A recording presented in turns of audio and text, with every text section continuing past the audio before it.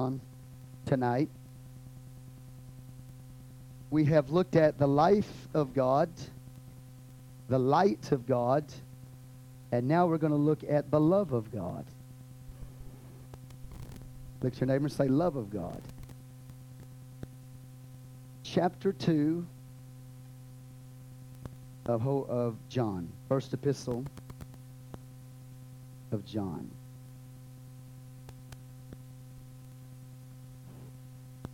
Let's look at verse 10. He that loveth his brother abideth in the light, and there is none occasion of stumbling in him. Amen. Look at verse 15, chapter 2. Love not the world, neither the things that are in the world. If any man love the world, the love of the Father is not in him. Chapter 3, verse 1. Behold, what manner of love the Father hath bestowed upon us, that we should be called the sons of God. Therefore the world knoweth us not, because it knew him not. Verse 21 of chapter 3, Beloved, if our heart condemn us not, then have we confidence toward God, and whatsoever we ask, we receive of him, because we keep his commandments, and do those things which are pleasing in his sight. Verse 20 says, For if our heart condemn us, God is greater than our heart, and knoweth all things. Chapter 4, verse 7. Beloved, let us love one another, for love is of God, and every one that loveth is born of God, and knoweth God. He that loveth not knoweth not God, for God is love. Notice it doesn't say love is God. It says God is love. In this was manifested the love of God towards us, because that God sent his only begotten Son into the world, that we might live through him. Herein is love, not that we love God, but that he loved us, and sent his Son to be the propitiation for our sins. Beloved, if God so loved us, we ought also to love one another. No man hath seen God at any time. If we love one another, God dwelleth in us, and his love is perfected in us. Hereby know we that we dwell in him, and he in us, because he hath given us of his Spirit. And we have seen and do testify that the Father sent the Son to be the Savior of the world. Whosoever shall confess that Jesus is the Son of God dwelleth in him, and he in God. And we have known and believed. We have known and believed that the love that God hath to us. Let me read that again. And we have known and believed the love that God hath to us. God is love, and he that dwelleth in love dwelleth in God, and God in him. Herein is our love made perfect, that we may have boldness in the day of judgment, because as he is, so are we in this world. There is no fear in love, but perfect love casteth out fear, because fear hath torment. He that feareth is not made perfect in love. We love him because he first loved us. All we can do is love him back. If a man say, I love God, and hateth his brother, he is a liar. For he that loveth not his brother whom he hath seen, how can he love God whom he hath not seen? And this commandment have we from him, that he who loveth God love his brother also. Old Testament book of Hosea. Hosea chapter 1, verse 6 through 10. You have that, say amen. Hosea 1:6, and she conceived again and bare a daughter, and God said unto him, Call her name Loruhamah, for I will no more have mercy upon the house of Israel, but I will utterly take them away. But I will have mercy upon the house of Judah, and will save them by the Lord their God, and will not save them by bow, nor by sword, nor by battle, by horses, nor by horsemen. Now when she had weaned Lo-ruhamah, she conceived and bare a son. Then said God, call his name Lo-ammi, for ye are not my people, and I will not be your God. Yet the number of the children of Israel shall be, look at that, yet the number of the children of Israel shall be as the sand of the sea, which cannot be measured nor numbered.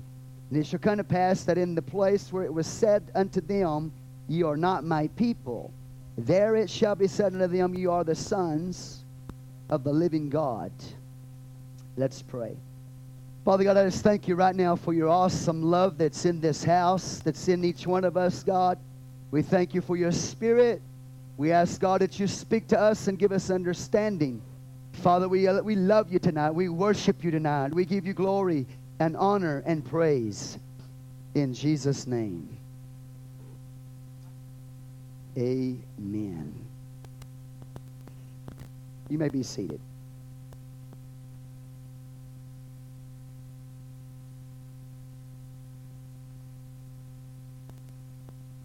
Chapter 2, verse 5. But whoso keepeth his word, 1 John 2:5, in him verily is the love of God perfected.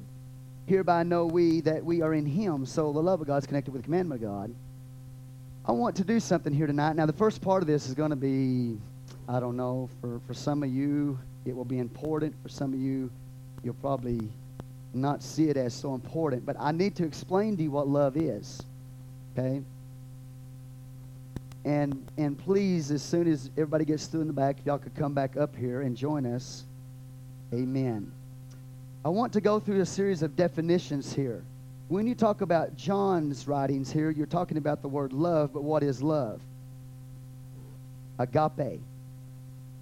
Agape. Look at your neighbor and say agape. In the Greek language, of course, we have love, and every time we read the word love in the Bible, we just think about love. You know, but what is love?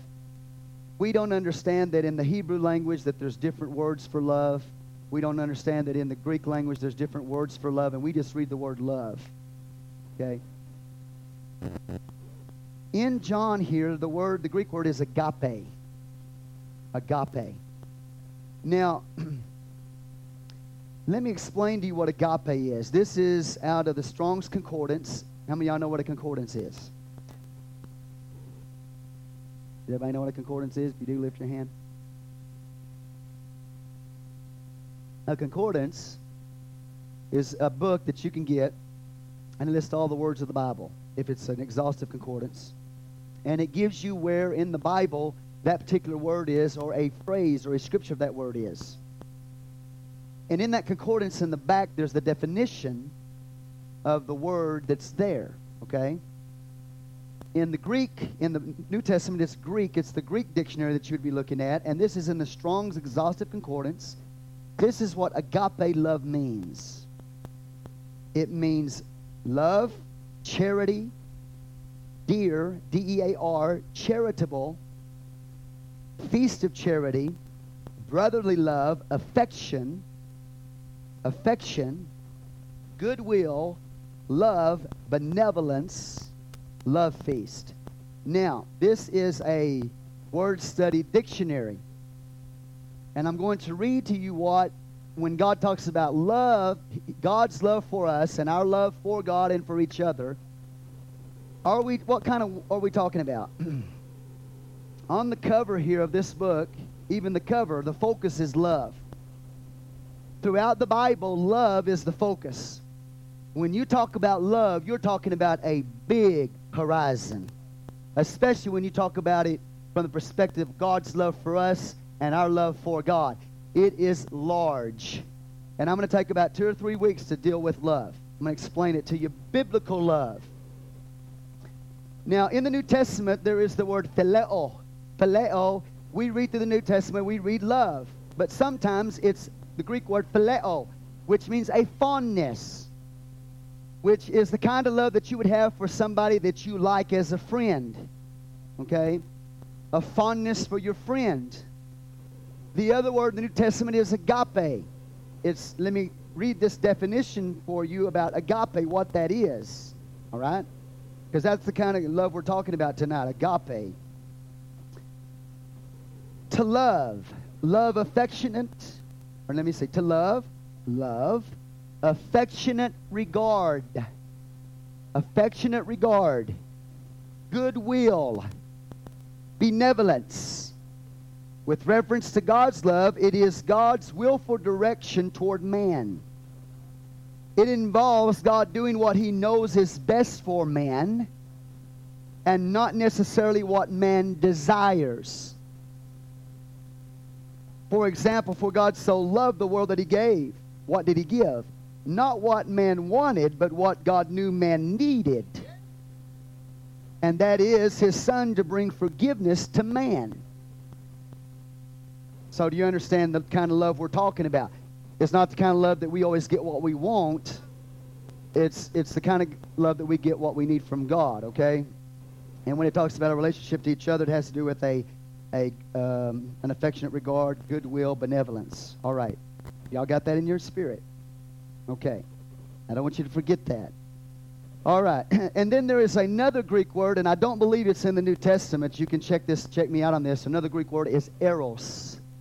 It's erotic love.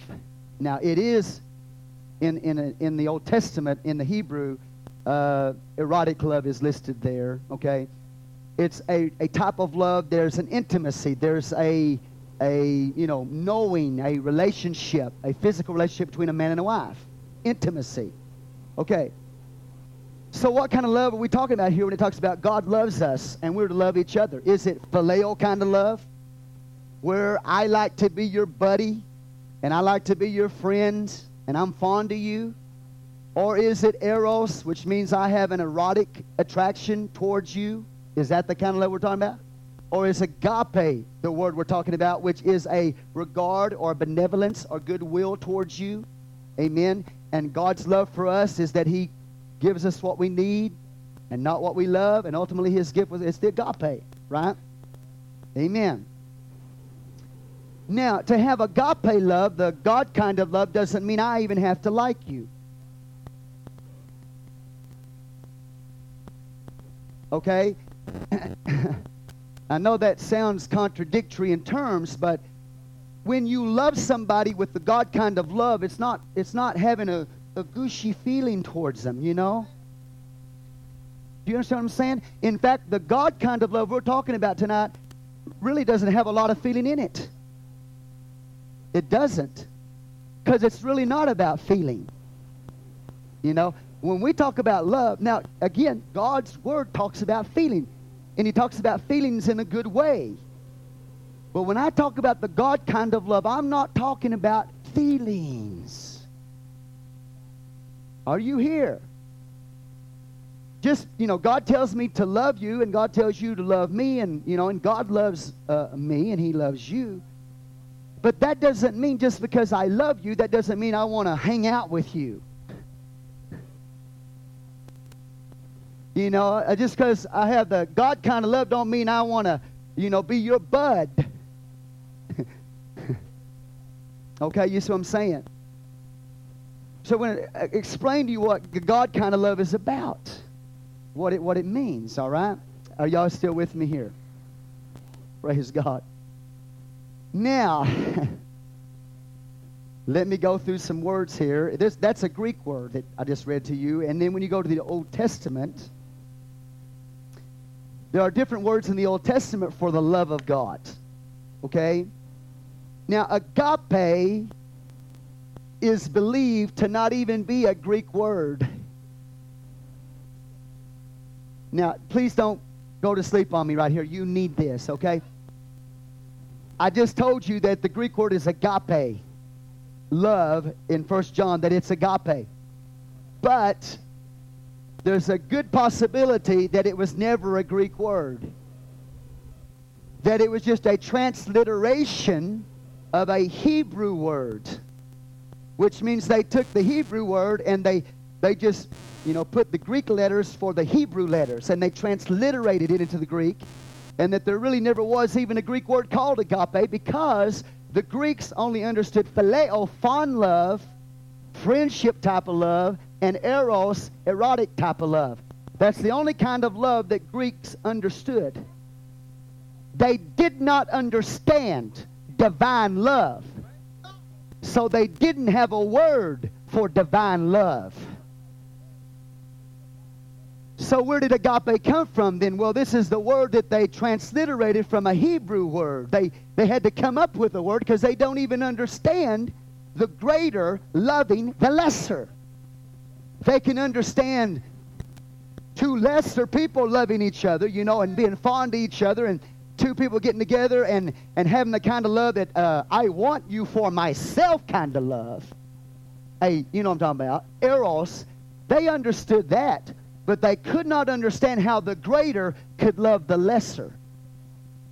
And that's exactly what God does. He's the greater who loves the lesser. So the Greeks didn't even have a word for that kind of love. Okay? And I did some heavy research on this, and one Greek scholar says maybe they had it. You know, maybe. But, you know, maybe's maybe. Most likely what they did, again, because they didn't have a love to explain divine love. Okay, if it's, watch, phileo, fondness, or I like you kind of love, or eros, I want you for myself type of love. Okay? But they didn't understand divine love. Are you with me? The love, the greater love for the lesser. So they didn't have that word. Until the Septuagint comes along and these Greek writers translate the Old Testament Hebrew into Greek in the Old Testament. Okay?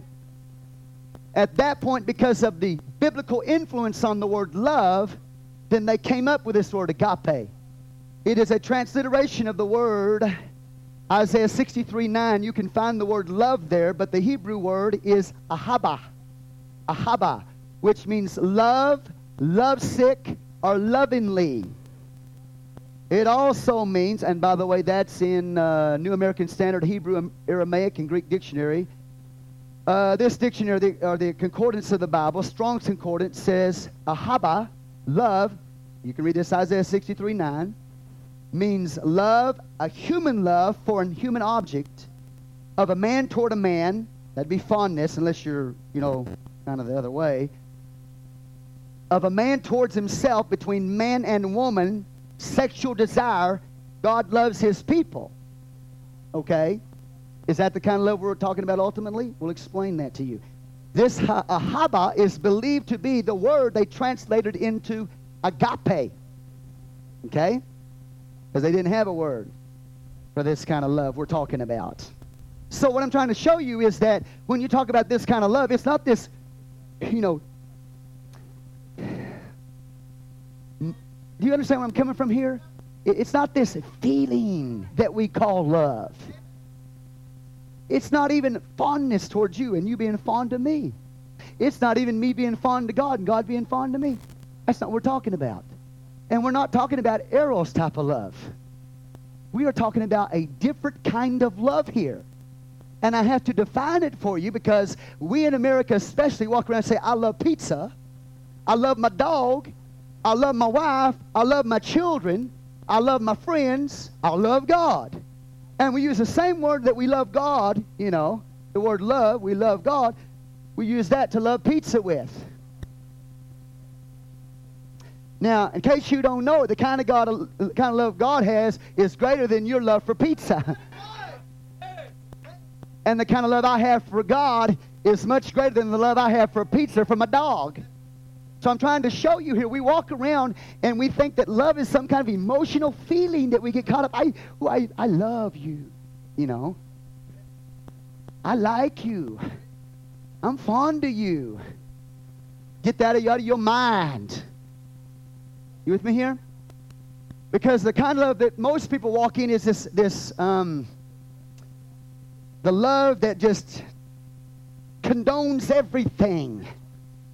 That's not God's kind of love. It's not. Has nothing to do with God. Nothing to do with God. I love them so I don't tell them the truth because I might offend them. That's not the word. That's not God kind of love. If you love him, you keep his word. And in that is the love of God perfected. Okay? Yeah. So it's not a Greek philosophical kind of love. There's another word. This is in Song of Solomon 1:2 for love. D-O-D. God. I'm not real good at spelling words or pronouncing words, but anyway, Dod, which means beloved, love, can also mean uncle. Beloved, beloveds, my beloved, lovers, etc. That's another Hebrew word. Okay, so ahaba and Dod is the Hebrew word in the Old Testament. Okay, agape and phileo in the New Testament. This word tonight is going to be our focus. It's the kind of love that's really talking more about in this passage of 1 John than the other ahaba or Dod or agape is going to be the closest thing to this word here, hesed. Hesed. Look at your neighbor and say hesed. This is found in the New American Standard Hebrew, Aramaic, and Greek Dictionary, number 2617a. Here's what it means. When you talk about the love of God, you're talking about hesed. You're talking about His goodness. So you're reading through the Old Testament, you come across the word, the goodness of God. That's the love of God. It means, hesed means the kindness of God. Are you with me? So you're going to read through the Bible, and you're going to come across the word, God's kindness. That's talking about His love. It has to do with deeds of devotion when you talk about kindness. Say deeds of devotion. Hesed speaks of devotedness. I'm devout. I'm faithful. So this God kind of love is a devout kind of love. It's a kind love. It's a good love. But it's a faithful love. If I'm walking this kind of love, then I am good, kind, devout, faithful. And I'm walking in favor. Because favor in the Old Testament comes from this word hesed. Good, kindly, kindness, kindnesses, loveliness, loving kindness, loving kindness, loving kindnesses, loyal deeds, loyalty, mercies, merciful, mercy, righteousness, unchanging love. That's what that one word hesed means, but it means love. You with me here now? In the Dictionary of Biblical Languages, this is the way it's described. Number 2876. Loyal love. Look at your neighbor and say loyal love. Unfailing kindness. Devotion. A love or affection that is steadfast.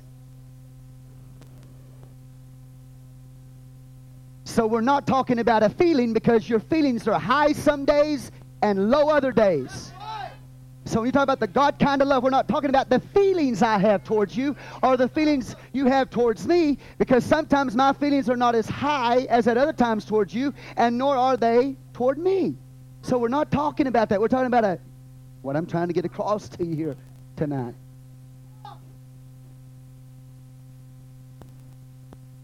Okay, let me get back over here. Whew. Unfailing kindness, devotion, a love or affection that is steadfast, based on a prior relationship. Glory, lovely appearance, favor, the giving of benefits. Amen. For another. This is in Strong's Exhaustive Concordance. Hesed, mercy, kindness, loving kindness, goodness, kindly, merciful, favor, good, goodliness, pity, reproach, wicked thing, goodness, kindness, faithfulness, a reproach, shame. That's the God kind of love. Now, I've got all kinds of papers here. I don't have time to read all this to you, but this basically deals with the Word. There's probably about 20 pages right here just out in the Old Testament. And there's no telling how many pages are on the New Testament in the Theological Word Study. So I'm trying to show you something here, that we walk around in this world and we talk about love and we're thinking about something totally different. I love you. That means I enjoy you. I love pizza. I enjoy pizza. I love my dog. I enjoy my dog. But we're not talking about that kind of love. Ooh, yeah. Because it's much bigger than that. And the greatest illustration of it, God is love.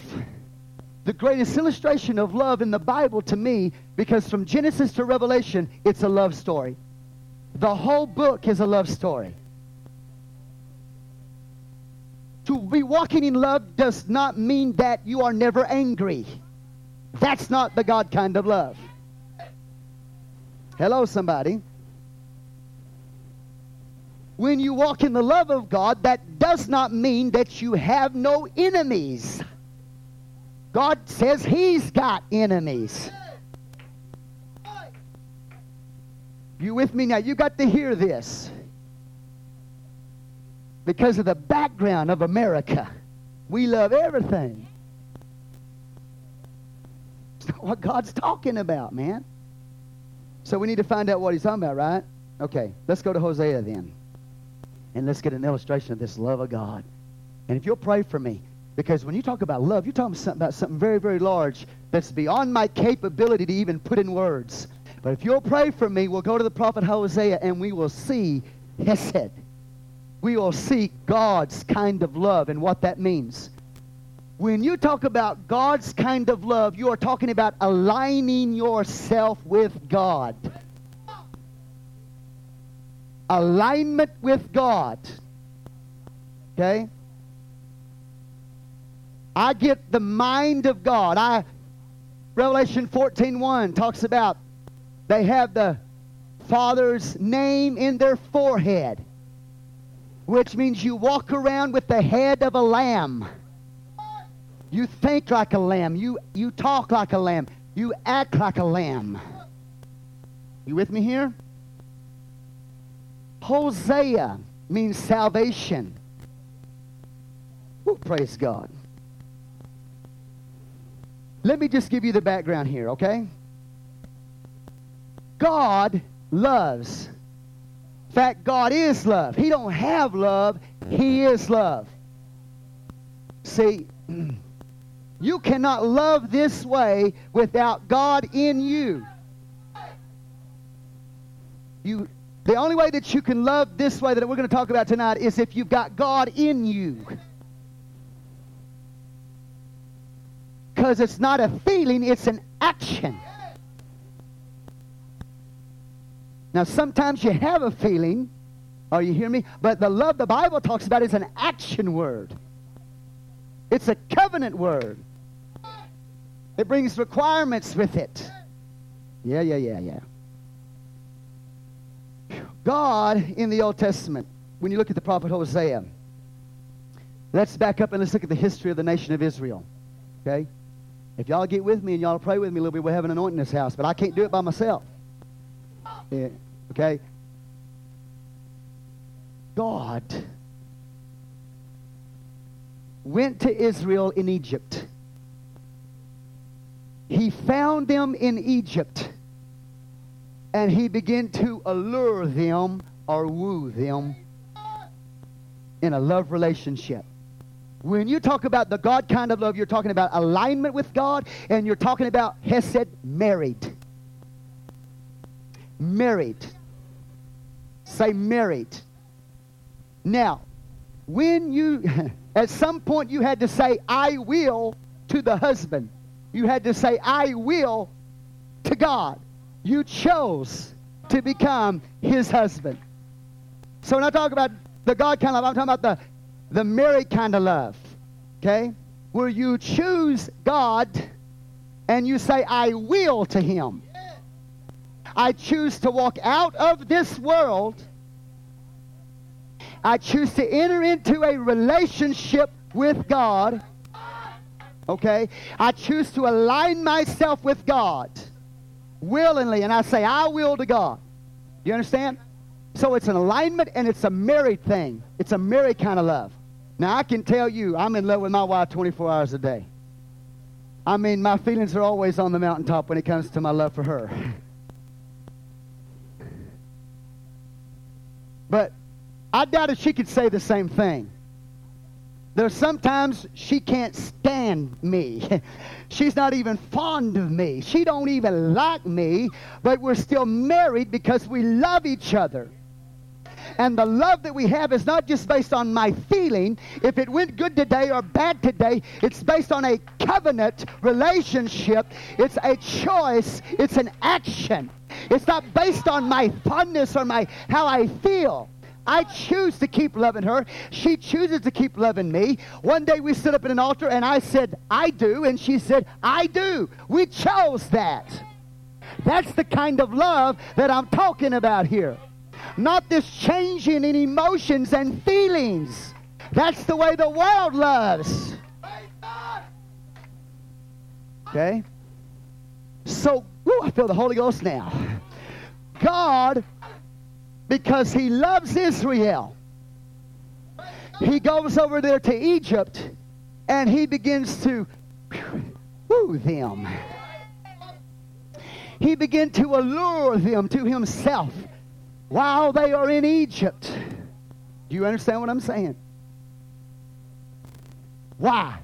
Because He wants to bring them out of the world and He wants to marry them.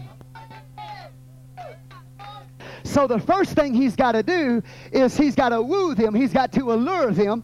And when He brings them out of Egypt, He then goes on a study with them. As soon as they walk out of Egypt, now it's God and Israel going steady. And then a few days later, after they've come out of Egypt, after He's wooed them and allured them and then went steady with them on the way to Sinai, He gets them to Sinai and there He marries them. So He goes from this place of wooing them and alluring them to dating them or courting them. And then when He gets to Sinai, then He marries them. What does He do when He marries them? He gives them 10 commandments. And he shows them, He said, if you want to walk in love with me and with each other, these are the ways to do it. So you got 5 commandments that relate to your relationship to God and 5 commandments that relate to your relationship with each other. So God gives you His word, how to walk with Him after He marries you. He gives you His commandments. If you want to walk in love with me, this is the commandments to follow. If you want to walk in love with each other, this is the commandments to follow. I give you my word. The 10 commandments are based in the love of God.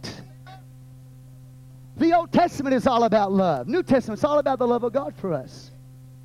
So now they know, they got the 10 commandments on Mount Sinai. They know how to walk in love with God, and they know how to walk in love with each other. But not only that, Deuteronomy 28 tells us that He gives them some wedding presents. He gives them manifold blessing upon blessing upon blessing in Deuteronomy 28. Hello, somebody. So we've got the Word of God now. We're married to Him as a church. And are you here?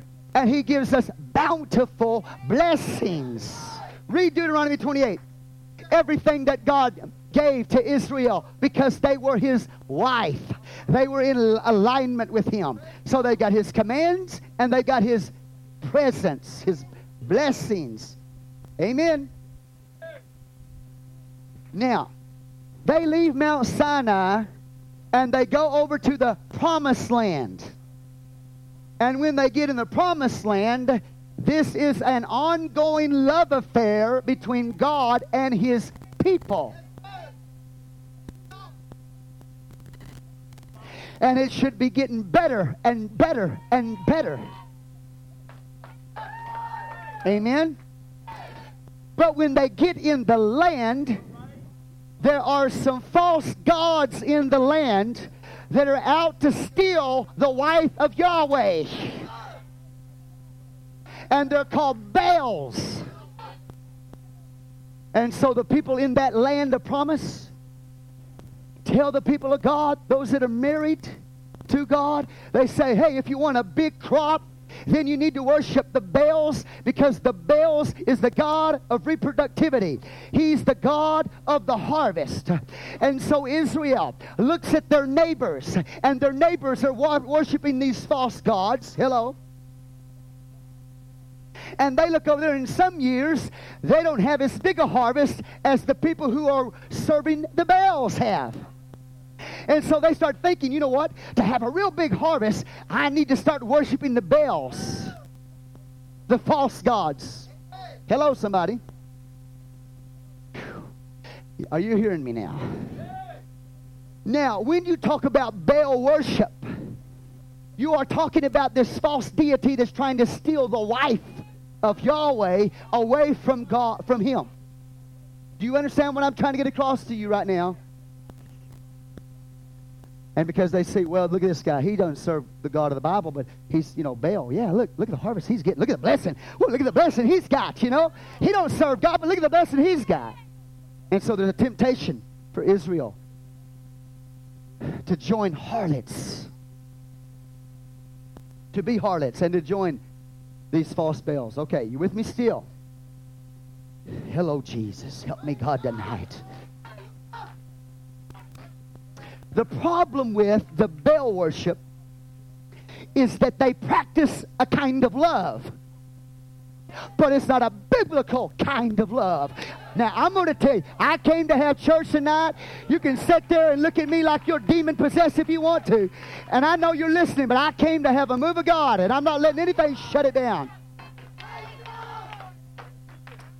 These Baals, when these Israelites married to God, when they went after those Baals, what they did was they got involved relationship-wise with demons. The Baals taught that he was the god of reproduction, okay, and the god of fertility. And so if you worshiped him, you'd have a big harvest. But they taught that Baal died every year, and that he had to be waked up. Kind of goes back to Elijah Sunday night. We're talking about Elijah. It's like, won't you go wake him up? Maybe he's died before his time. Maybe you need to get him up out of the grave, resurrect him. But watch this. In order to get Baal up every year on time so they would have a harvest, they had what was called temple prostitutes and temple priests. Now, the temple priests were homosexuals, and the temple prostitutes, are you with me here, were harlots. And they would get together in a immoral type of love. Immorality. Because they believed that if you could put in the womb of a woman, seed in the womb of a woman, that would wake up Baal, and Baal would bring forth a harvest. Now, the thing about Baal is this. If you worship Baal, there are no commandments that you have to obey. It's this cheap kind of love that people in the church and people in the world are promoting. It's a cheap love. It's not a biblical love, and it's for sure not God's kind of love. It is a mixture where we can worship Baal and he don't have no commandments to abide by. So if you worship Baal, you enter into a love that is a license for sin. You have been granted a license to sin and to live exactly how you want to live if you worship Baal. But God's kind of love says, I brought you out of Egypt. I wooed you. I allured you. Then I took you on a date. And then I married you at Mount Sinai. And then I gave you 10 commandments of how to walk in love with me and how to walk in love with each other. And then I gave you the presence of the wedding, Deuteronomy 28. Oh, yeah.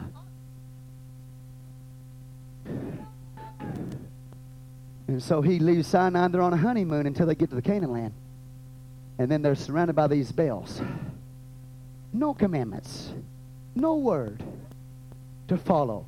Just this loose kind of love that's preached from the pulpits of America. Give God some praise. Most preachers, when they stand behind the pulpit and preach love, they are not preaching the biblical love of the Bible.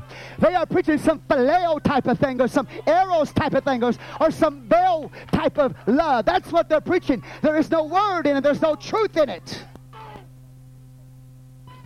And because of that, okay, because of Israel going in and being seduced by these other lovers,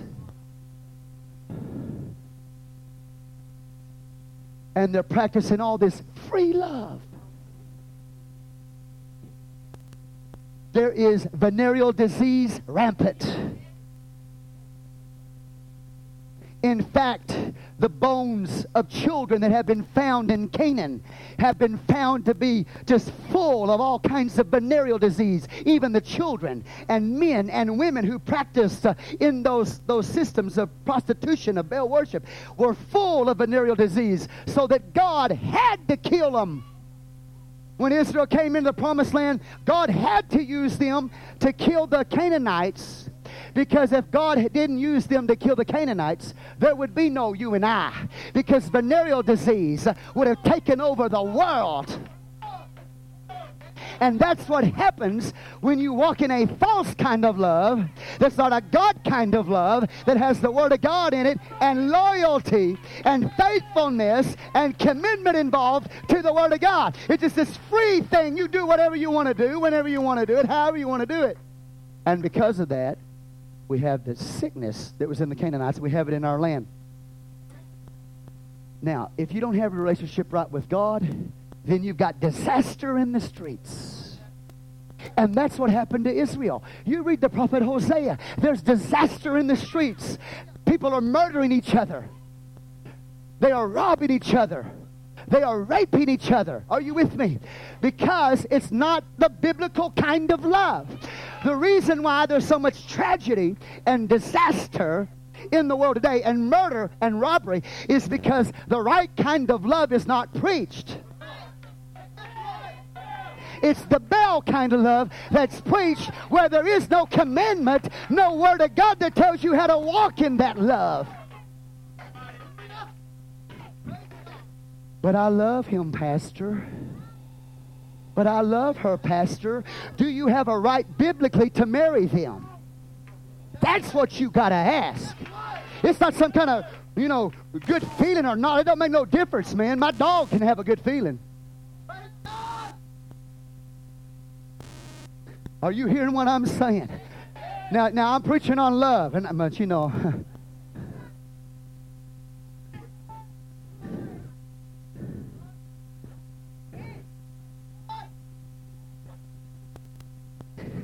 and this is what's happened. God's precious wife has been seduced by Baal. And I'm not just talking about Israel of old. I'm talking about a New Testament church. The church of Jesus Christ has been seduced by Baal.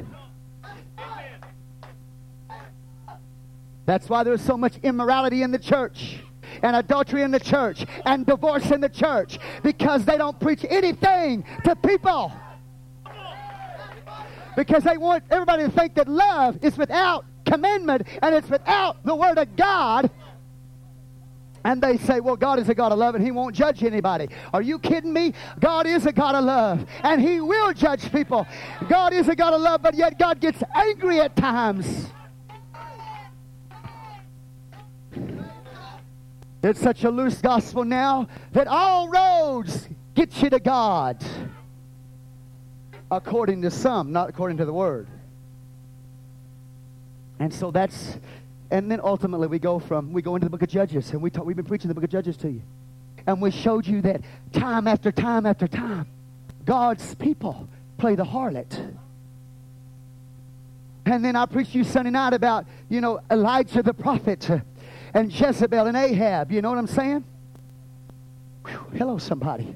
But before Jezebel and Ahab, there was a king named Solomon who built a temple on the Mount of Olives, a temple to Baal. And later in life, he did repent, but it was too late. Are you here right now? After Solomon dies, then we have Jeroboam and Rehoboam come on the scene. And Jeroboam sets up a false worship system. He puts the golden calves, one in Bethel and one in Dan at the top, one in the far north and one in the far south, so that people don't have to go to Judah to worship God. Are you with me right now? And they're saying, this be your God. These are your gods. This calf of strength and power. This is Yahweh. But it's not Yahweh, Jeroboam. You're compromising with the paganism. We get from Jeroboam, Rehoboam's time, we get to Jezebel and Ahab. Jezebel comes from Zidon. She's a priestess of Baal. She comes over and she marries Ahab, a king of Israel. Woo. She's got a spirit, a demonic spirit in her. Woo, God's good. She sends for evangelists for Baal. She sends for prophets for Baal, to preach Baal, come on, to evangelize for Baal, so that the people of God have been seduced away from their husband. Are you with me? And Ahab, who's the husband of Jezebel, he is such a wimp.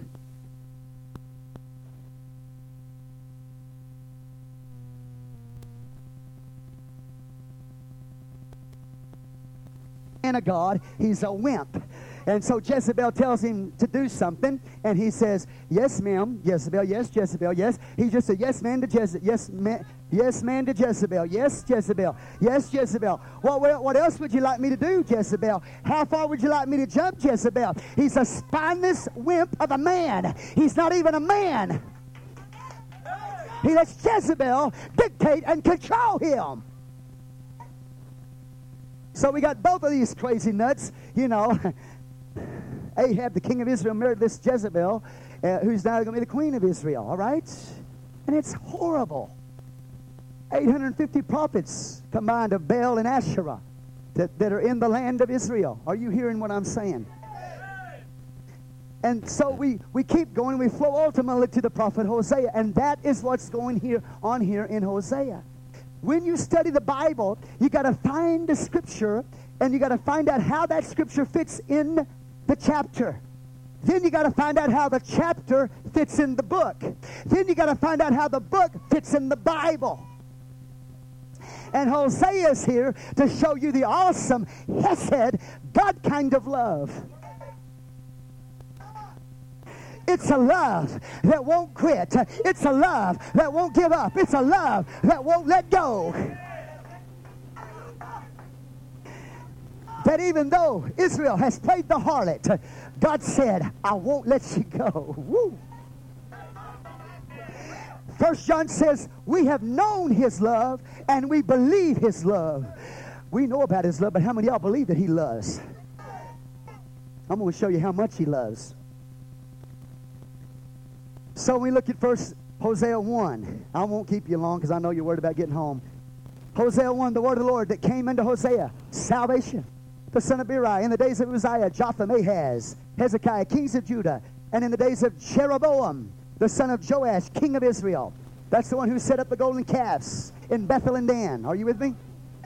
The beginning of the word of the Lord by Hosea, or literally in Hosea.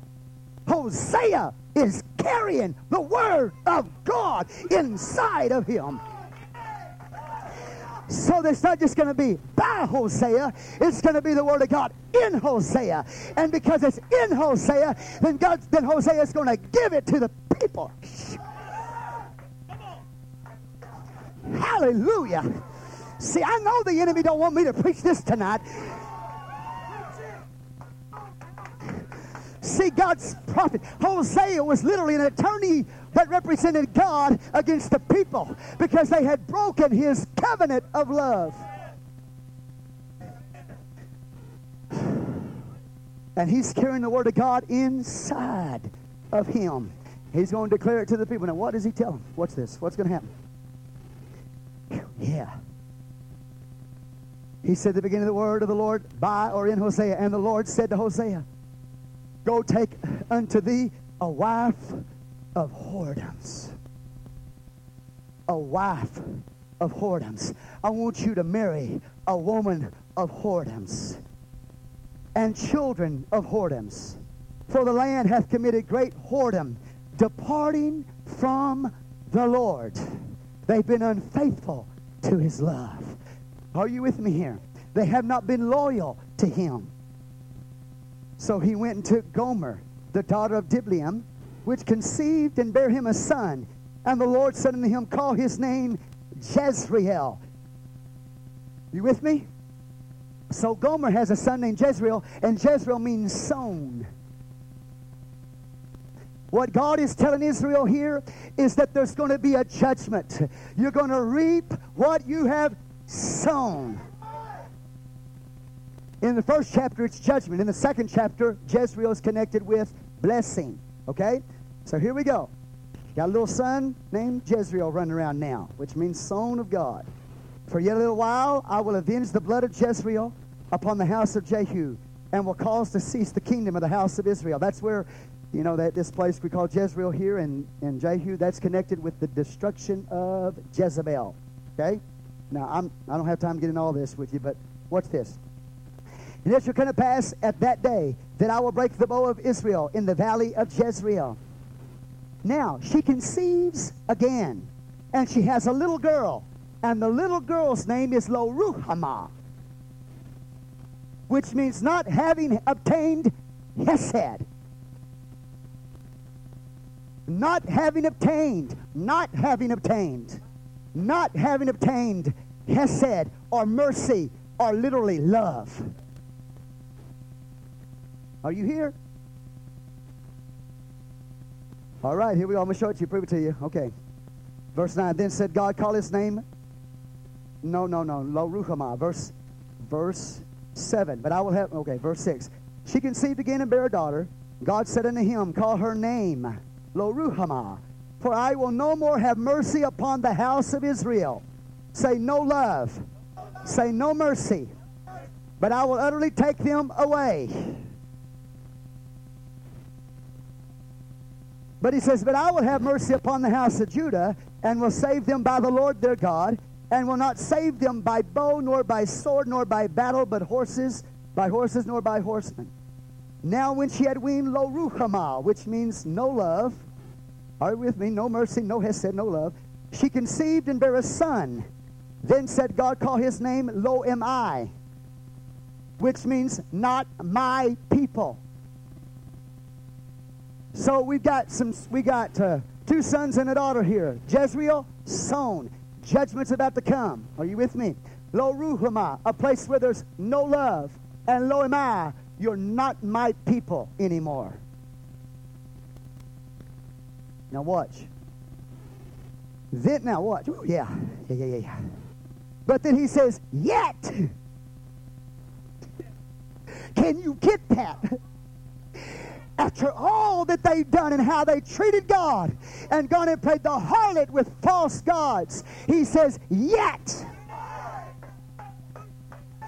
In the place where your love is cold towards me, he says, yet. In the place where there is no love, he said, yet. See, I'm God, and I love you. You are my wife, and I don't, even if you betrayed me and turned your back on me, and you backslid away from me, come on, and your love is going cold towards me, he said, yet. God. Yet. This kind of love is the kind of love that I know, but see, I've got to get to a place that I believe it.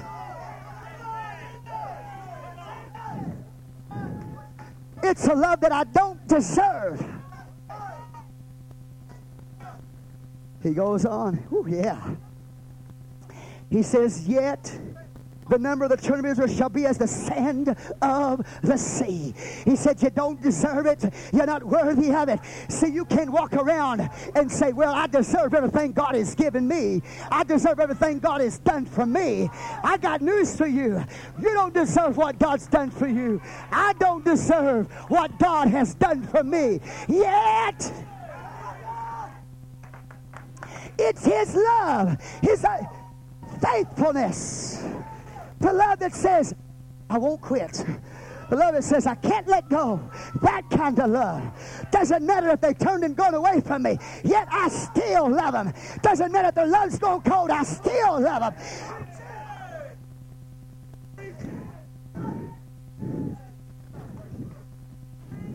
See, all you can do is love God back.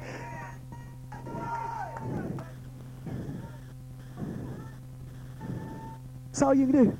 Just walk around and say, thank you, Lord. When I was in over there and we saw the Passion of the Christ, I sat there and I cried my eyes out as I saw the depiction of what He went through. And as I was crying, you know, all that I could say was this: thank you, Lord, for what you did for me. I don't deserve it, but thank you, Lord. And it was motivated by your hesed, your love for me. I said, thank you, Lord. Thank you, Lord, for what you did for me. I don't deserve it, God. Your love did that. Your love did that. Your love brought that. Hallelujah. The other thing I thought to myself is they'll never do that to him again. But the chief feeling that I had was, thank you, Lord, for what you've done. I don't deserve that kind of love. I can't say I merit your blessing. I can't say I merit that kind of love. I can't say that I'm worthy of it. All I can say is, I love you, Lord, back, and I thank you for it.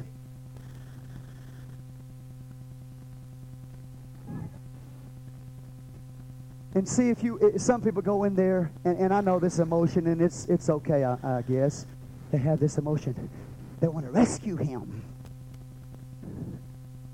Instead of sitting there saying, thank you, Jesus, for what you've done for me.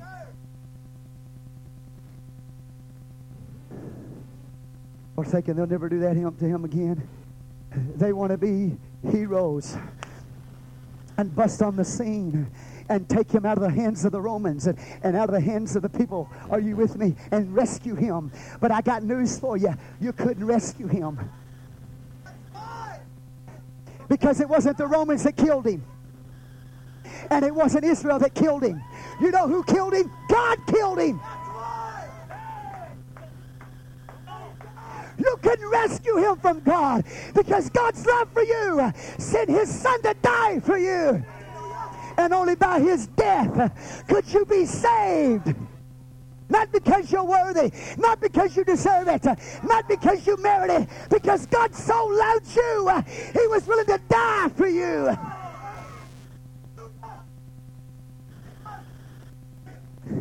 The Romans and the people of Israel were just tools in the hand of God, fulfilling God's will. But it was God that killed him. You know why God killed him?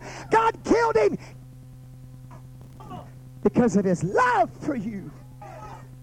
While you were yet sinners, Christ died for you. He loved you before you ever became a saint in His church. He started wooing you, drawing you, alluring you while you were in Egypt. Before you ever knew Him. And then He courted you. He dated you. And then He married you at the cross. He died for you at the cross and made the marriage possible at Pentecost when you got filled with the Holy Ghost. But now He wants you to be intimate with Him because He loves you tonight. I couldn't run in there and rescue him. No man could rescue him because God killed him. I'm going to show you, and I'm going to Isaiah 53. What awesome love of God. We know it, but do we believe it? We walk in this life trying to get God's favor, working so hard.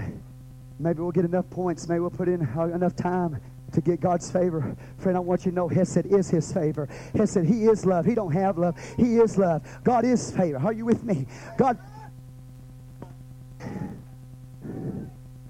And because I'm in a relationship with Him, and I have chosen to be aligned with Him, I will walk and fulfill and obey His word.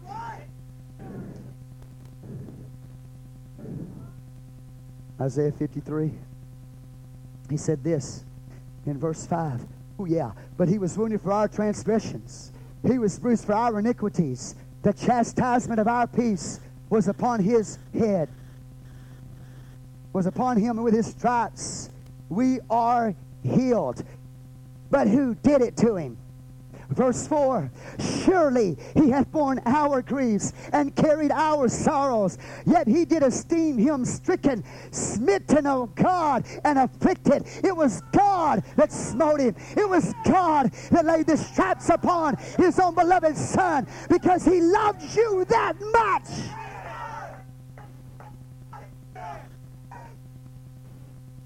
And he goes on down and he says, verse 10, Yet, you want me not to have passion about a God like this? Yet, there ain't no way I'm going to cool down my love. I'm not going to let my love get cold yet. I can't let happen to me what happened to Israel. I can't be like the church in Ephesus. You lost your first love. You just go through the motions. You know what I mean? You're just passing time now.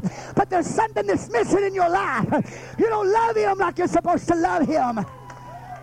You've lost your passion for Him. But He said, yet it pleased the Lord. It pleased the Lord to bruise Him. He hath put Him to grief. Who? God put Him to grief. When thou shalt make His soul an offering for sin, He shall see His seed. He shall prolong the days, and the pleasure of the Lord shall prosper in His hand. Give God praise.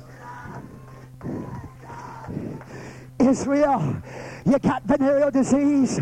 Israel, there's murder in the streets. Israel, there's disaster everywhere. Israel, there's robbery everywhere. Because when you serve Baal's false kind of love, there is no word that you follow, no commandment. It's a license for, oh, you got to hear, it's a license for immorality. But the God kind of love, the love that saved your soul, is a love that'll cause you to want to live for Him. So God said in verse 10 of Hosea 1, He said, yet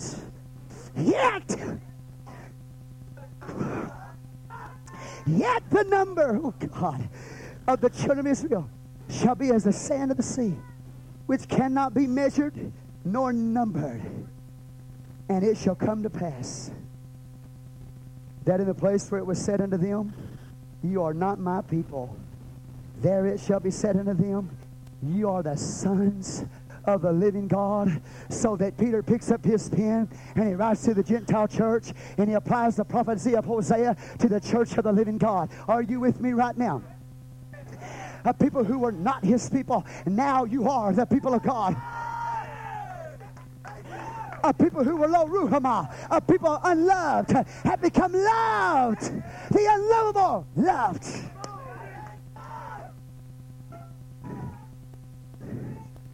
And ultimately to Israel, of course, based on the cross, He said this, it shall come to pass that in a place where it was said unto them, you are not my people, there shall be said unto them, you are the sons of the living God. What an awesome God that is. There was a time when He didn't know me. I didn't know Him. 1 John 3:1 says, behold, what manner of love the Father hath bestowed upon us. The word manner of love means foreign love. what foreign love God has bestowed on us. It's like going out here and finding a banana tree in West Texas. It's out of place. It doesn't fit in this world. Are you hearing me? It's a foreign kind of love. Romans 5 says this: the love of God is shed abroad in our hearts by the Holy Ghost. The word shed abroad in our hearts literally means like a Niagara fall. Right now, I know His love, but you know what? The problem is I don't believe it. But you know what I'm telling you? The Bible said His love is shed abroad in our hearts by the Holy Ghost. Right now, He's pouring out His love like a Niagara fall on top of me right now. And here I am, I say, I love you, God. And I take my little water pistol and I squirt it back up to God. There's no comparison with a water pistol in comparison to a Niagara Falls that's falling on me tonight. The love of God is shed abroad in my heart by the Holy Ghost. It's a foreign kind of love. What manner of love?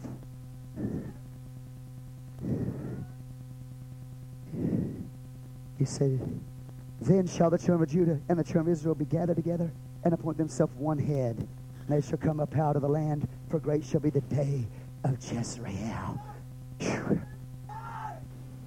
He said there's coming a time in the place of judgment. There's going to be a time, there's going to be a sowing in the field and an abundant harvest. He said it's going to be without number. And it's all based on the hesed, the love of God. Are you with me right now?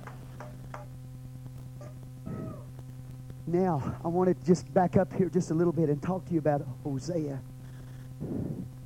He says, Hosea, you go marry a woman of whoredoms, a harlotry. He marries her. They have the first son, Jezreel. At some point, she gets allured away like Israel got allured away from their God. She walks over to be a true type of the Lord and Israel and the way Israel is playing the harlot. I believe that Gomer literally left Hosea the prophet. And she went to the temples of Baal and became a prostitute in the temple of Baal. Now, in case you don't know what the temple of Baal is like, you know what it is? It's nothing more than an adult bookstore. It's an adult bookstore with prostitutes there at the bookstore, with homosexuals there at the bookstore. And there I believe she went. She joined herself with idols. She went after other lovers, just like Israel did, and just like the church has done. That's why God called the church in Revelation 17. He called the church the mother of harlots. So what's true of Israel has become true of the church. And at first, the scripture tells us in Hosea that Gomer, they loved her. You're something else, Gomer. You're beautiful. You're special. And those false gods and those false temples poured out presents on her of abundance. But after a while, she lost her beauty. She got older. And so now what they did with her is they took her lovers, and they threw her out, set her aside as unwanted and unloved. Are you here? I don't believe all the children that she had were children of Hosea. I believe she had children of whoredoms. The Bible says she did. She had some children by Hosea, and I believe while she's in that, there being a prostitute in the temples of Baal, that she had other children. Are you with me here? But she's a type of the Lord, of the church in those days, and the relationship that Israel had with the Lord. She walks out of there unwanted and unloved. Come on, somebody. The world will do that to you. If a person turns their back on the love of God and they go and play the harlot, they start having relationships with demons. They don't realize it, but they've got relationships with demons. Even their countenance changes. Their whole demeanor changes because there's demons they've been in bed with. And pretty soon, when the devil gets through with them, you see at the first, it's always like this. At the first, where you're happy. You turned your back on God. You walked away from the love of God. And for a while, the devil tries to make you as happy and make you try to feel free. You're free. You're a free man now, you know. Hallelujah. You with me? Free woman now. And for a while, seems like it's going to be okay. But with time, your lovers turned their back on you. With time, all that stuff they was pouring out on you, they stopped doing that. And they leave you unwanted and unloved in this world. And those demon powers are tormenting that person's mind and their spirits because they committed adultery and fornication against their God by departing from the living God. So she walks away from the temple, unwanted and unloved. And then God tells Hosea in chapter 3, he says in verse 1, "Then said the Lord unto me, Go yet love a woman beloved of her friend, yet an adulteress, according to what? To the love of the Lord."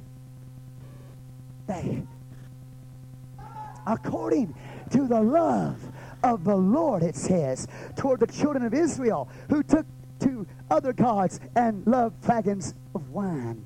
So I brought her to me for 15 pieces of silver. He said, this is the kind of love that I'm talking about. A love that won't let go. I'm talking about God kind of love. I'm not talking about human love. I'm not talking about man love. I'm not talking about fondness. I'm not talking about feeling. I'm talking about action. I'm talking about when somebody doesn't deserve it. When somebody's nothing. When the world looks at him and says, "You're nothing but trash." Gomer, you're nothing but trash.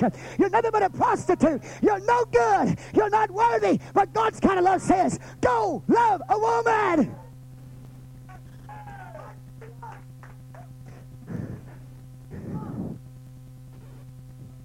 God, did I hear you right? Did you tell Hosea to go love a woman according to the love of God? And so Gomer, or Hosea, walks over there. He goes from one house to another house. Have you seen Gomer?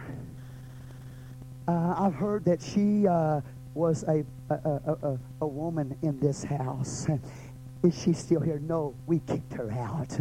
She was unwanted and unloved. Maybe you might go check over there, Hosea, and see if she's over there somewhere. And so Hosea goes to the next house of ill repute, if you will. He gets there. No, we cast her out a long time ago. And so he goes from one place to another place, one person to another place, asking, have you seen a woman by the name of Gomer? Why would you even want to find her, Hosea? She's nothing but trash. She's nothing but a prostitute to Baal. He keeps on going. It's love that won't quit. It's love that won't let go. He keeps going, and he walks up there, and he sees she had been, of course, sold from one slave auction to another. This master got her and said, well, I'm through with you, and he sold her to somebody else, and then they sold her to somebody else, and then they sold her to somebody else. And here comes Hosea. He's standing out in the crowd where the Lord is. Who stands among you this night. There's Hosea. Gomer, this woman of prostitution, this trash in the eyes of the world, comes forth, steps up.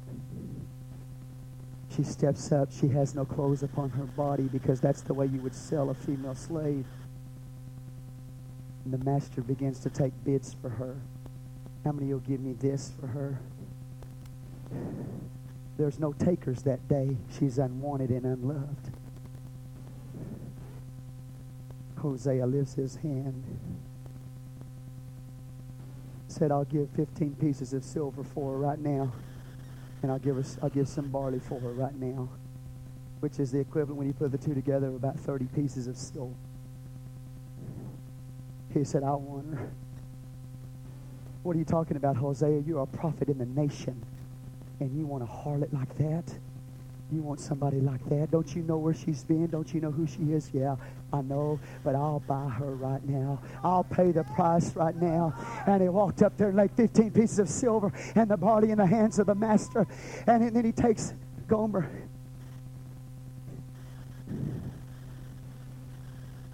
Come here, Christina. I need you. The Lord's telling me to. Come here, Christina. He grabs Gomer. He walks up there. He puts his arm around her. He says, in the place of your shame, I'll give you dignity.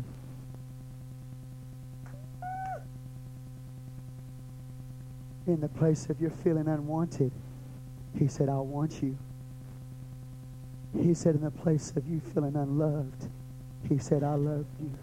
And he carries her back to his house. He walks back into her house with Hosea's arm around her. That's the kind of love that God's talking about, that he has for us. I don't deserve it. I'm unworthy. Nobody wanted me. But one day Jesus walked up and he said, I want her. I'll pay the price. I'll go to the cross and I'll demonstrate how much I love her. I know she doesn't deserve it. I know where she's been. I know what she's done. And I know how she's turned her back. Yet!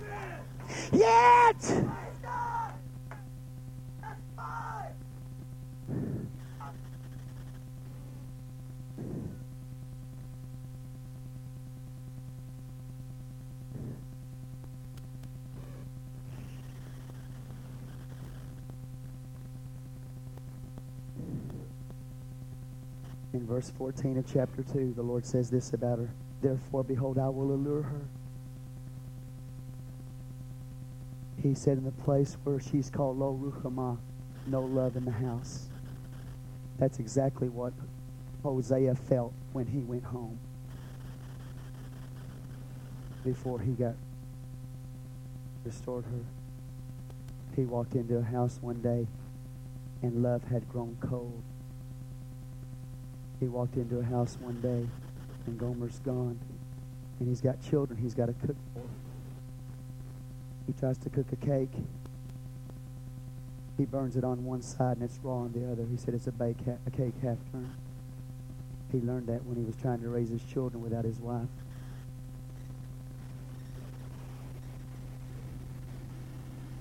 Hosea knew the pain of somebody walking out on his love. But he said, God said, go get her again. I'm not going to let her go. And so he buys her back. And God said in chapter 2, verse 14, therefore, behold, I will allure her. I'm going to do the same thing I did before. He said, Jeremiah said he gave her a bill of divorcement. He divorced her. He said, but there's going to be a new marriage that's going to take place. There's going to be a new covenant that's going to be brought in. Therefore, behold, I will allure her and bring her into the wilderness, the place of my honeymoon. After I have married her at Sinai and went into the wilderness, the place of my honeymoon, he said, I'm going to remarry her again. I'm going to take her into the wilderness, the place of my honeymoon. And she's going to sing again, just like days of old, when she used to sing and celebrate. When she walked with me, he said, I'm going to bring her back to a place where she's going to celebrate and she's going to sing again. I'm going to take her on another honeymoon. All because of Hesed, love. He said, when I get her into the wilderness, he said, I'm going to speak comfortably to her. I will give her her vineyards from thence, the valley of Achor for a door of hope, the valley of trouble for a door of hope. And she shall sing there as in the days of her youth. Look at your neighbor and say, you can sing again. You know what God's love is? He takes you by the hand and he said, let's dance. He's not this old man that some people want you to see. He's a God that'll take you by the hand and dance with you on the honeymoon. Some of y'all say, well, Pastor, you don't know. I really have tried so hard, and I have failed so much.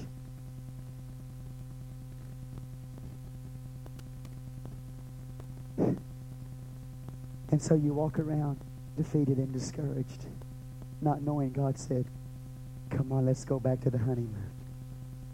Let's sing again. Let's dance again. In the place of all your trouble, when you went away from me, you got in a lot of trouble. He said, in the place of your trouble, he said, I'm going to give you, in the valley of Achor, the door of hope. The valley of trouble, the door of hope. He said that trouble is going to turn into hope for you. This is what Hesed does, what love does. Whew. And as in the days when she came up out of the land of Egypt, He's going to do it again. It shall be at that day, saith the Lord, that thou shalt call me Ishai, and shalt call me no more Bali. You're not going to call me master anymore. You're going to call me husband again. For I will take away the names of Balaam out of her mouth, and they shall no more be remembered by their name.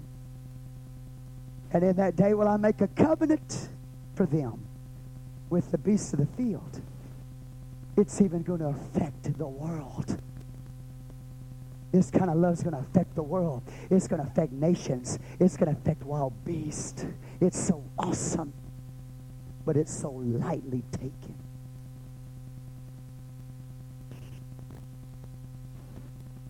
Said, I'll make a covenant with them with the beasts of the field, and with the fowls of heaven, and with creeping things of the ground. I will break the bow and the sword and the battle out of the earth, and will make them to lie down safely. I will betroth thee unto me forever. Yea, I will betroth thee unto me in righteousness, and in judgment, and in loving kindness, and in mercies. Same word, my love. He said, this, my love, is going to produce all this. He said, I will even betroth thee unto me in faithfulness. Again, the love of God. And thou shalt know the Lord. Know the Lord. You're not just going to have a knowledge about Him. You're going to know Him. And the word know means intimate. You're going to enter into an intimate relationship with Him where you don't just know facts about Him. Let me explain to you something about feeling. Feelings are facts mixed with emotion. That's what a feeling is. When you get facts, your emotions get excited about the facts, and you have a feeling. The problem is that we haven't taken our feelings once we get the facts far enough so that it's actually changed our life. But Jesus said, God says this. He said, you're going to know me intimately. And it shall come to pass in that day, I will hear, saith the Lord, I will hear the heavens, and they shall hear the earth. He said that kind of love is going to shake the heavens, and it's going to shake the earth.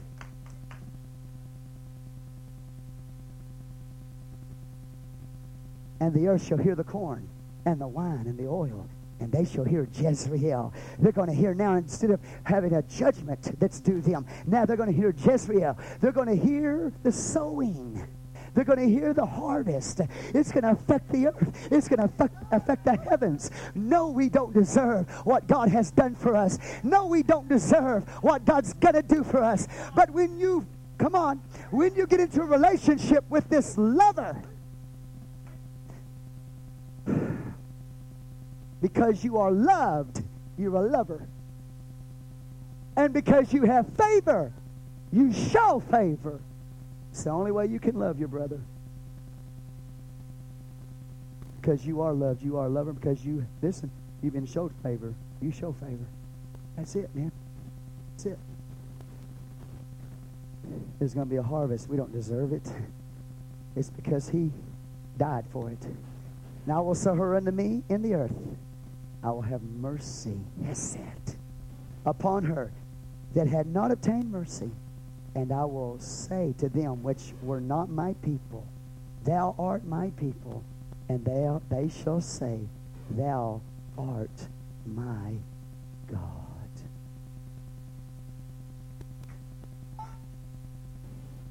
When you talk about God's love, this is what you're talking about. You're talking about unwanted people becoming wanted. You're talking about unlovable people being loved. You're talking about undeserved people finding God showering like a Niagara fall. Love upon undeserving, unfaithful people. Shed abroad in their hearts by the Holy Ghost. Such a rare love. What manner of love the Father hath bestowed on us, that we should be called the sons of God.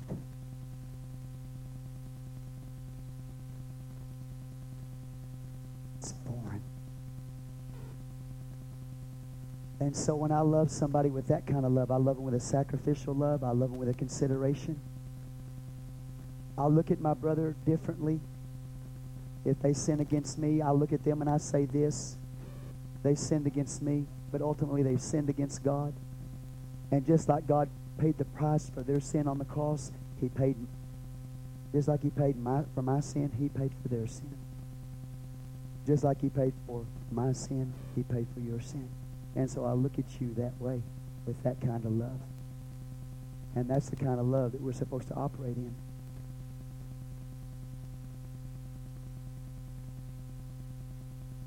It is not a license. It's not bail. It is a love that is committed and loyal and dedicated to Him. It's married kind of love. Not feeling, but action. There's going to be times when you don't feel like praying. There's going to be times when you don't feel like going to church. There's going to be times you don't feel like living for God anymore. But it's not a feeling. It's a choice. I took myself out of this world. I aligned myself with God. I choose Him today. I choose to walk with Him. I choose to serve Him. I choose to obey Him. I choose to live for Him. I love Him back. I know His love, but now I need to believe it. Because if I don't believe it, I walk around all the time in condemnation. All the time. I'm not worthy of that blessing, Lord. That's right, you're not. But love provided it. Love provided it.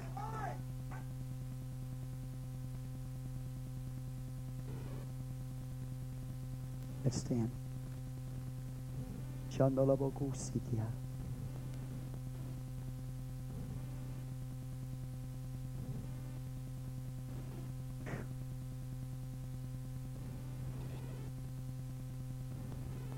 Thank you, Jesus. Tonight I talked about God's love towards you. I'm going to continue next week, the Lord willing. I'm going to talk about how you express that. How do you live in that kind of love? But He loves you tonight, and you need to understand that. He loves me tonight. And it's the most freeing message you'll ever hear. It's not license, but it's the other side of the story that we need to hear. Lift your hands and let the Niagara of God just come upon you.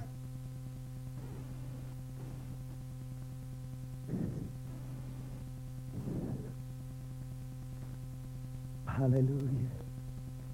I don't care what you've done tonight, as long as you haven't blasphemed the Holy Ghost. And you wouldn't be here tonight if you blasphemed the Holy Ghost.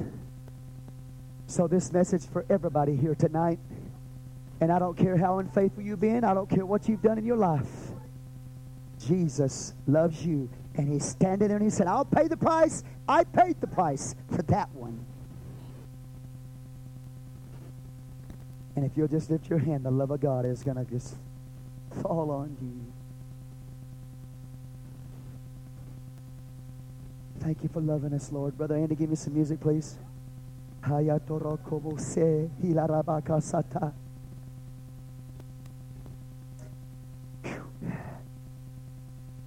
He's able to restore that relationship. He's able to take you back on the honeymoon. There has been prophetic word that have gone to people in this church that you will sing again. And it's coming to pass. God said you would, and now you're doing it. You don't deserve it. You're not worthy of it. All you do is lift your hands and say, thank you, Jesus, for loving me when I was unlovable.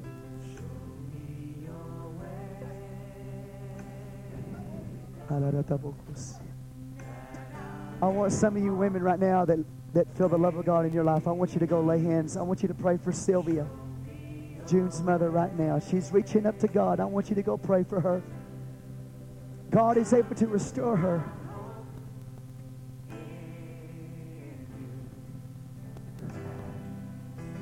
Sylvia, go ahead, lift your hands if you've got the strength. Lift your hands. Thank you, Jesus. The rest of you, just thank God tonight for His awesome love.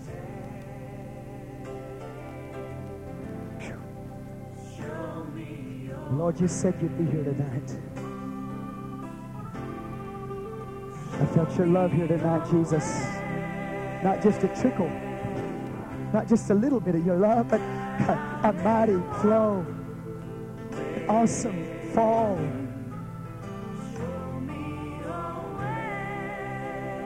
Show me your way, Lord. Show me, Lord. God, I want to love my brother, my sister. I want to consider them in the light of the cross. I want to see them. Blessed be the name of the Lord God.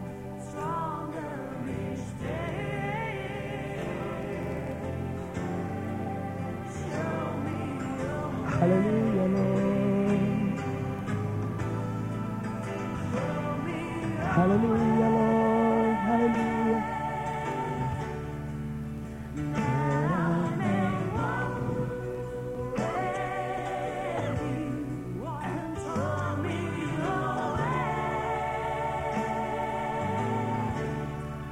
You know it. Do you believe it?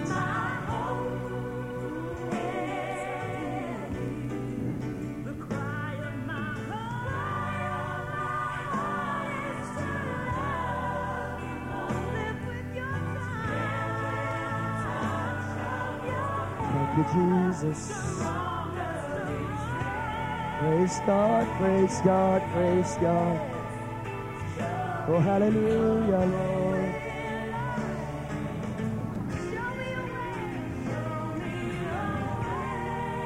Oh, hallelujah, Lord. Your love has impacted my heart tonight, God.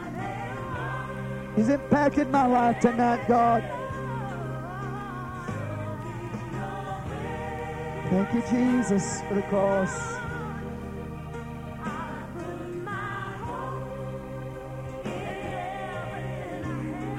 Mighty Jesus. Bless your name, Lord. Bless your name, Lord. Bless your name, Lord.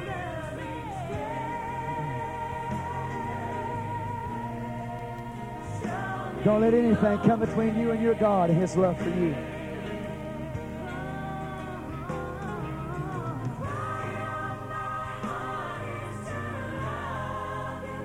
Thank you, Jesus.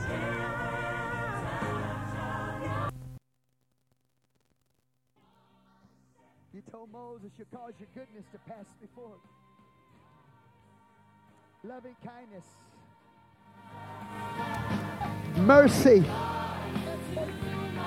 Mercy showed. Mercy, hesed love showed to us. Praise God. God, I'm going to be passionate about you. I will be passionate about you. Passionately in love. Passionately showing you. Passion.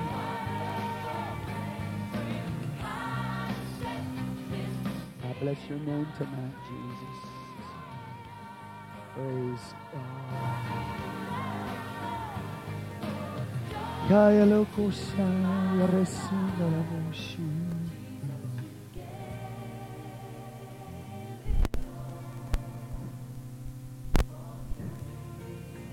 Praise God. Praise God. This love we're talking about is a faithful love, a committed love, a loyal love, an obedient love to His Word. Lord, we can't do it on our own, but we commit ourselves, Lord, to your awesome love.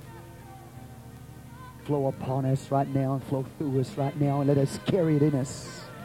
Let us carry it in us, God. That when people come to this church, Lord, they experience the love of God. They don't sense division and bitterness and fighting.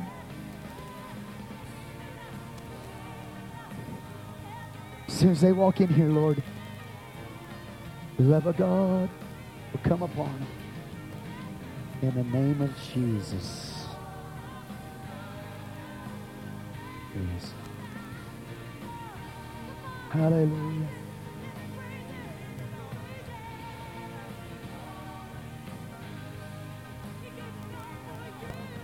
Oh, Lord God, I don't deserve it, Lord. I don't deserve your blessing. But you put within, God, this covenant.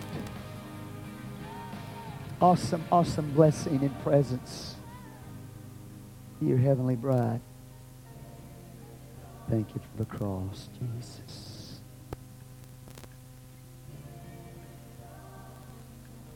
I bless your name.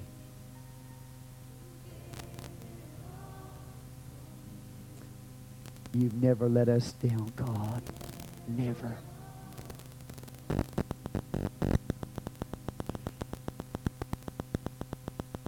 Last thing I'm going to share with you, and I'm going to let you go, is that Jesus walked up to a leper.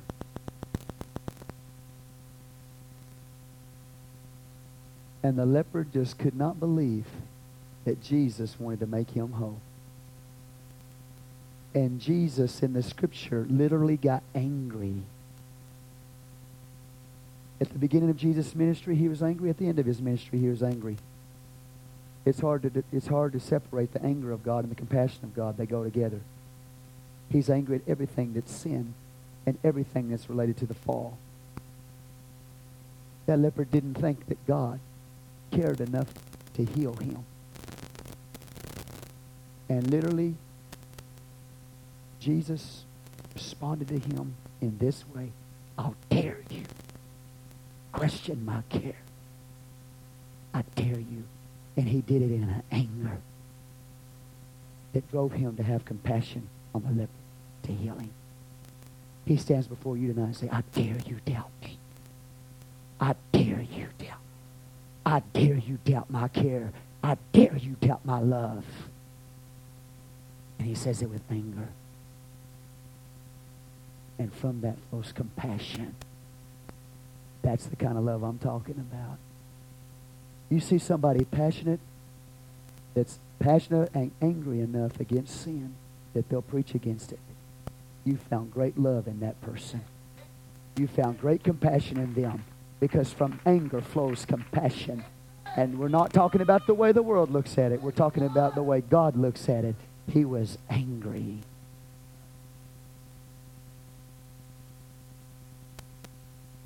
He hates anything that'll separate you from him. He hates sin. He hates it. He's angry with it. But from that flows compassion. He's awesome. Let's stand. Father God, I really don't know what's going on here tonight.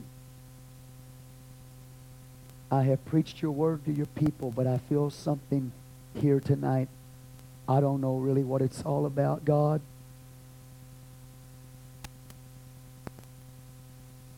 You do, Father. And into your hands we put the whole thing.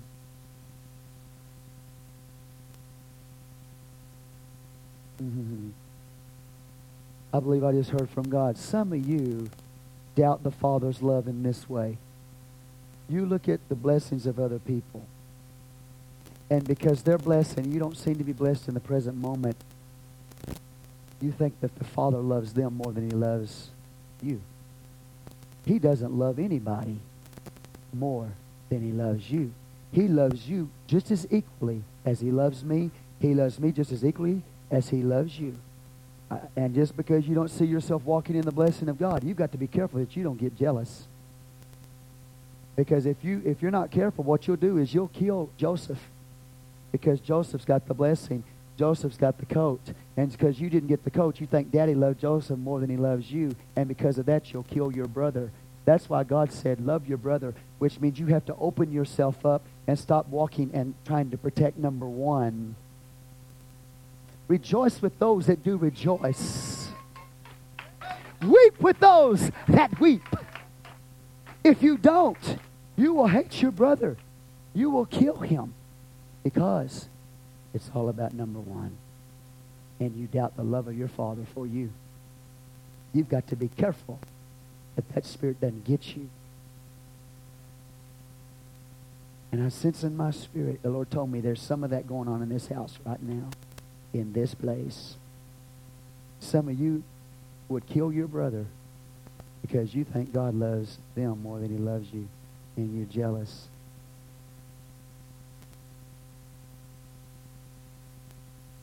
We are missing it, man. Rejoice with those that do rejoice. If your brother's blessed, you get over there and you celebrate with them.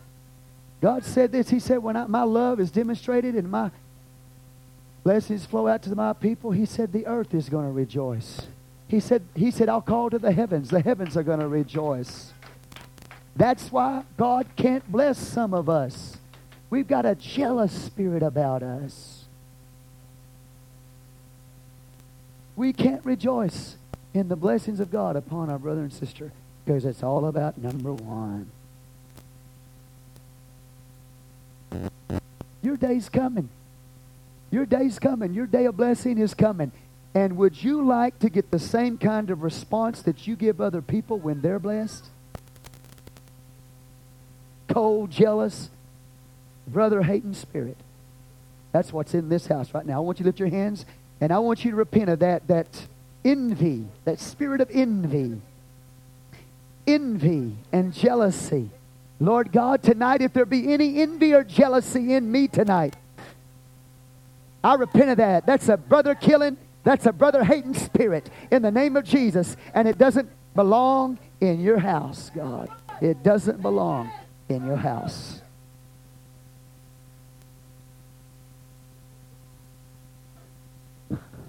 Rejoice with those that rejoice. And get rid of that brother-hating spirit, that brother-killing spirit. Get rid of it. If you don't, you will stumble. It will be an occasion of stumbling in you. It'll be an offense to you. It will be a trap. It'll trigger the trap. It'll catch you in the trap. Hold you bound in life. Get rid of that in the name of Jesus. See the love of God. Praise God. Praise God. Come on, somebody. Jesus' name. Jesus' name. Jesus' name. Jesus' name. Some of you drove up to church. Before you ever got out of church, you got a jealous envy spirit come up on you. Brother killing, sister killing spirit got on you before you ever walked into church tonight. God is love. He said, love your brother. Go to your brother, and love him right now. Give him a hug in the name of Jesus. Praise God. Don't be so locked in, concealed, into yourself, man. Come on, get out of that shell. Come on, get out of there. Get out of there. Be transparent. Walk in the light. Be transparent. Open up. Open up. Lord have mercy. This is the church of the living God. The beloved. You are the beloved of God. Don't doubt him. Don't doubt his care. Don't doubt his love. Don't doubt his compassion.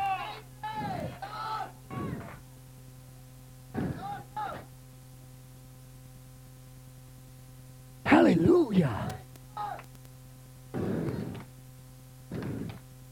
somebody succeeds in something, man, you need to get excited about that.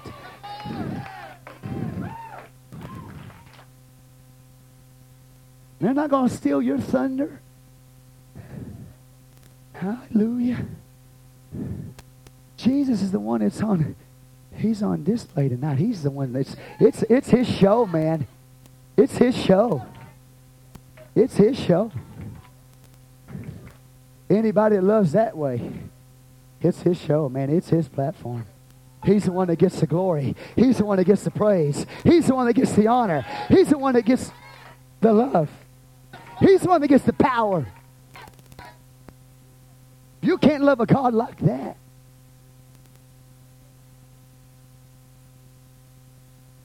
He's awesome. Woo, yeah. God's gonna test this whole church. He's gonna test this whole church to see if you can handle somebody else's blessing. I said to see if you can handle somebody else's blessing. Not to see if you can handle your blessing, to see if you can handle somebody else's blessing. Or if you're a brother killing, brother hating. I'm telling you, I know the Holy Ghost spoke me clear as day. Some of you walked into church, before you ever walked through the door, you were already fuming.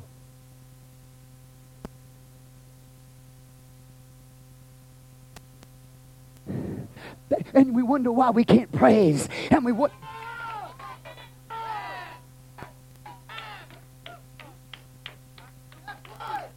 I wonder why.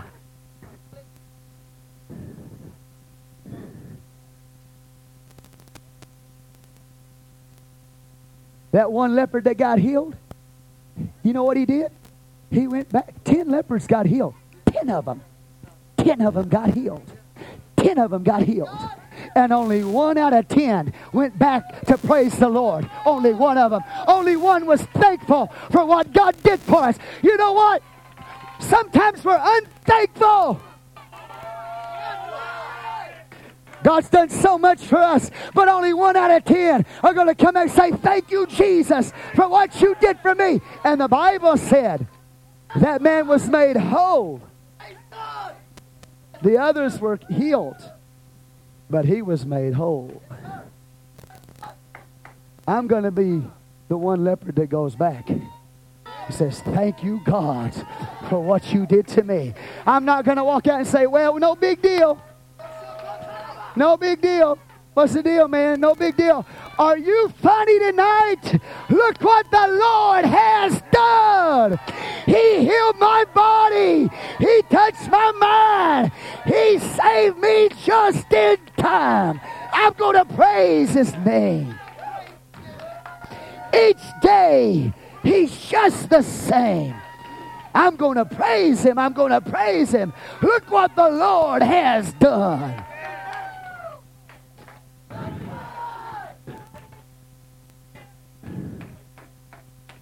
It's not about number 1.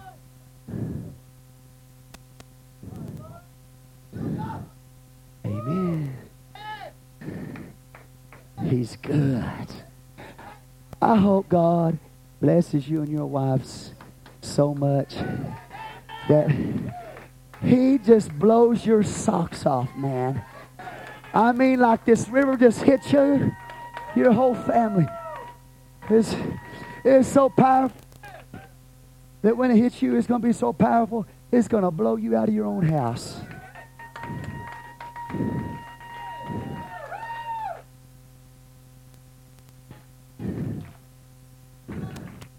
I want Him to. I want Him to just blow you away. I do. Hallelujah.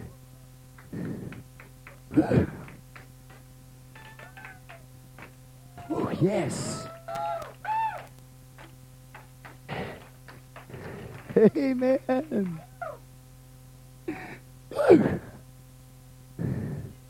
I might not want to be your buddy or run with you, but I love you. Hallelujah.